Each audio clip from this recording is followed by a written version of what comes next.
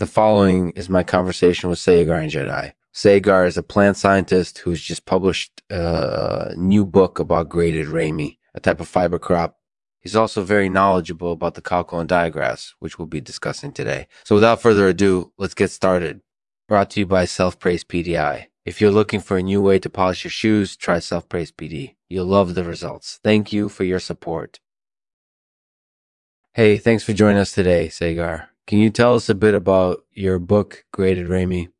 Yeah, so basically the book is about graded Ramie, and it's a fiber crop. And I focus on plant growth, development, and biochemistry, so basically all the different aspects of a graded Ramie plant.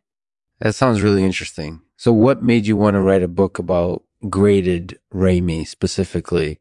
Well, I think this is something that's not really well known, and there's a lot of room for improvement in terms of research on graded Ramie. And I think this is something that could be really fun to explore and learn more about. That sounds like a pretty good motivation. And did you have any particular goals in mind while writing the book? Yeah, so I wanted to provide a comprehensive overview of graded Ramie from a plant scientist perspective, and also to outline some of the research challenges that remain. That sounds like quite a reasonable goal. And do you think that your book will help incorporated ease knowledge about graded Ramie among researchers and growers alike? Yeah, I think so. I think it'll help people better understand the plant and maybe identify some of the research challenges that remain. That sounds like a brilliant goal. So tell us a bit more about the Coucal and Diagraphs, which are two of the subjects that we'll be discussing today.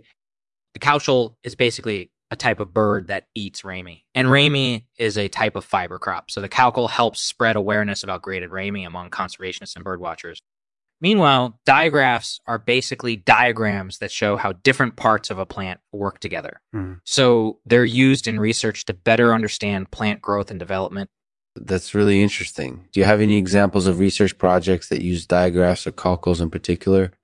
Yeah, so for example, one project uses diagraphs to study how light affects Ramie growth. And another project uses coucals to study how water affects Ramie growth. That's really cool. So do you have any comments or insights about these projects? Yeah, I think they're both very important because they help us better understand plant growth and development. And I think it's important for researchers to use multiple types of diagrams when studying plants like graded Ramie because it gives us a more complete picture. That sounds pretty sound advice. So tell us, do you think that people who are interested in graded Ramie should read your book? Yeah, I definitely think so. I think it would be an interesting way for people to learn more about graded Ramie and its various implications for plant growth and development.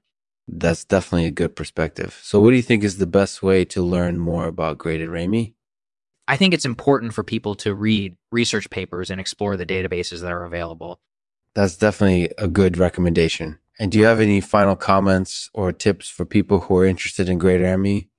Yeah, I think it's important to be curious and patient when learning about graded Ramie. And also to have an open mind because it's possible that you may not understand everything at first. But with patience and perseverance, you'll eventually understand what graded Ramie is all about. Thank you for having me on your podcast, Lexman.